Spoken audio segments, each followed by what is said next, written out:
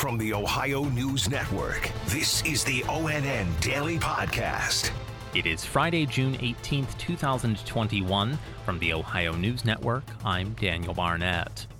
President Joe Biden yesterday officially signed into law the bill marking Juneteenth as a federal holiday. Andrew Kinsey has more on what that means. He called it one of his greatest honors as president to commemorate June 19th in honor of all the slaves who were freed on that day in 1865. But with Juneteenth being on Saturday this year, it's being recognized today, with most federal workers getting the day off. However, you will still get your mail because the post office says it's too short notice to shut everything down in time. Meanwhile, here in Ohio, Governor Mike DeWine declared it a state holiday as well. That means most state offices will be closed. Most state employees will have the day off. I'm Andrew Kinsey.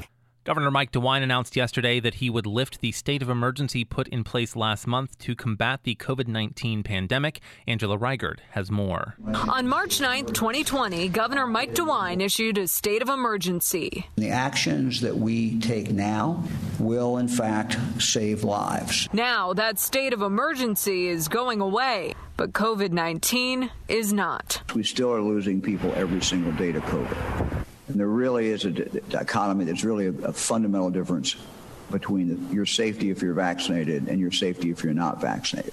Let's compare the case numbers from when the state of emergency started until now. On March 9th, 2020, the state had 3 COVID-19 cases. As of Thursday, the state has had more than 1 million. The Delta variant is causing concerns, spreading quickly and easily. We have to be cautious because we can lose the ground we've made if we're not careful, if more people don't go out and get vaccinated, or if communities of individuals who have not gotten vaccinated have outbreaks. I'm Angela Reigert. The husband of a woman from the Columbus suburb of Westerville, whose body was found months after her disappearance last year, is now charged with murdering her. Olivia Eugenio has more with Westerville Police Detective Justin Alloway on the coroner's findings. Emily Noble's husband, Matthew Moore, was arrested Thursday morning in connection with her death. Noble disappeared in May of last year. Her body was found in September. At the time, it looked like a suicide, but now experts say that's not true. He said that this was clearly a homicide based on the injuries that were sustained and the mechanism of those injuries. He also gave his opinion that her body was staged to appear as though it was a suicide, and in his opinion, that was absolutely not the case. In Westerville, Olivia Eugenio. The current Speaker of the Ohio House has outlined the process to replace former House Speaker Larry Householder, who was entirely ousted from the chamber earlier this week. House Speaker Bob Cupp announced today that residents of the 72nd House District are eligible for appointment to what was Householder's seat. They can submit a cover letter and resume to HD72appointment at ohiohouse.gov by Wednesday, June 23rd at 5 p.m. The term for this seat runs through December 2022.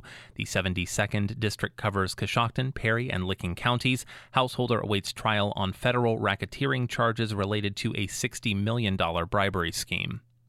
As violent crime continues to escalate in Ohio's capital city, community leaders in Columbus are asking for a ceasefire tomorrow on Juneteenth. Yolanda Harris explains. Al Edmondson, the CEO of Making a Difference, is organizing the day in honor of Juneteenth. But there's no real gathering plan to stop the violence. It is solely being spread through word of mouth. Well, the ceasefire is planned to last from 12 a.m. Saturday morning until 12 a.m. Sunday morning. Organizers are hoping those 24 hours continue and that the conversation to find alternatives to violence keeps going. I'm Yolanda Harris.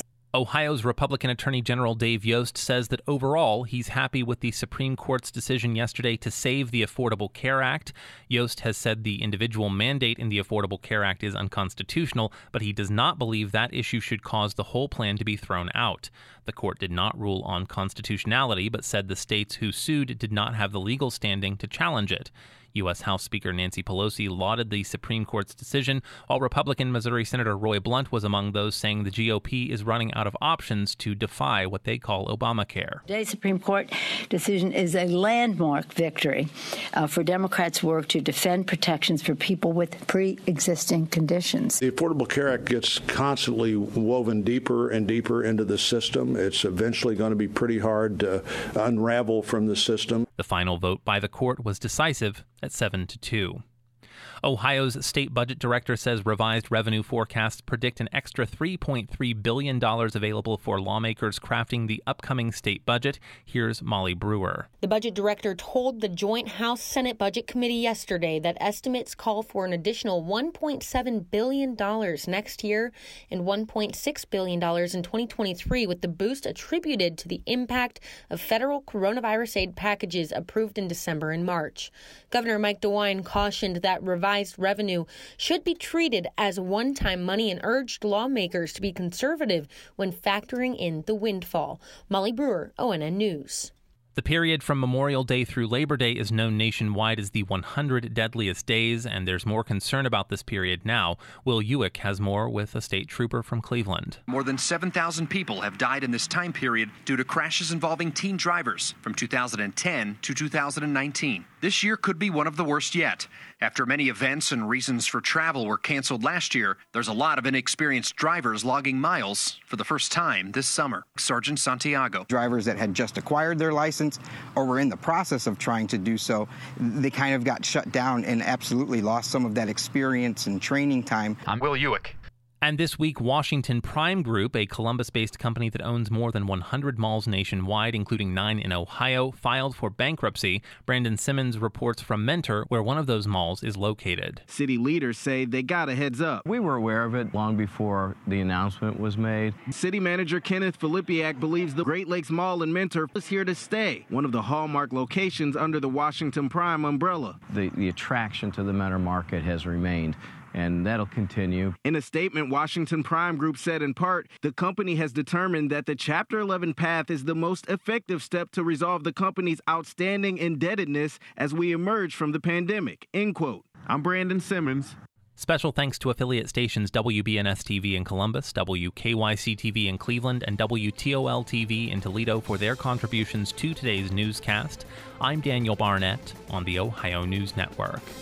This has been the ONN Daily Podcast, a production of Radio Ohio Incorporated on the Ohio News Network.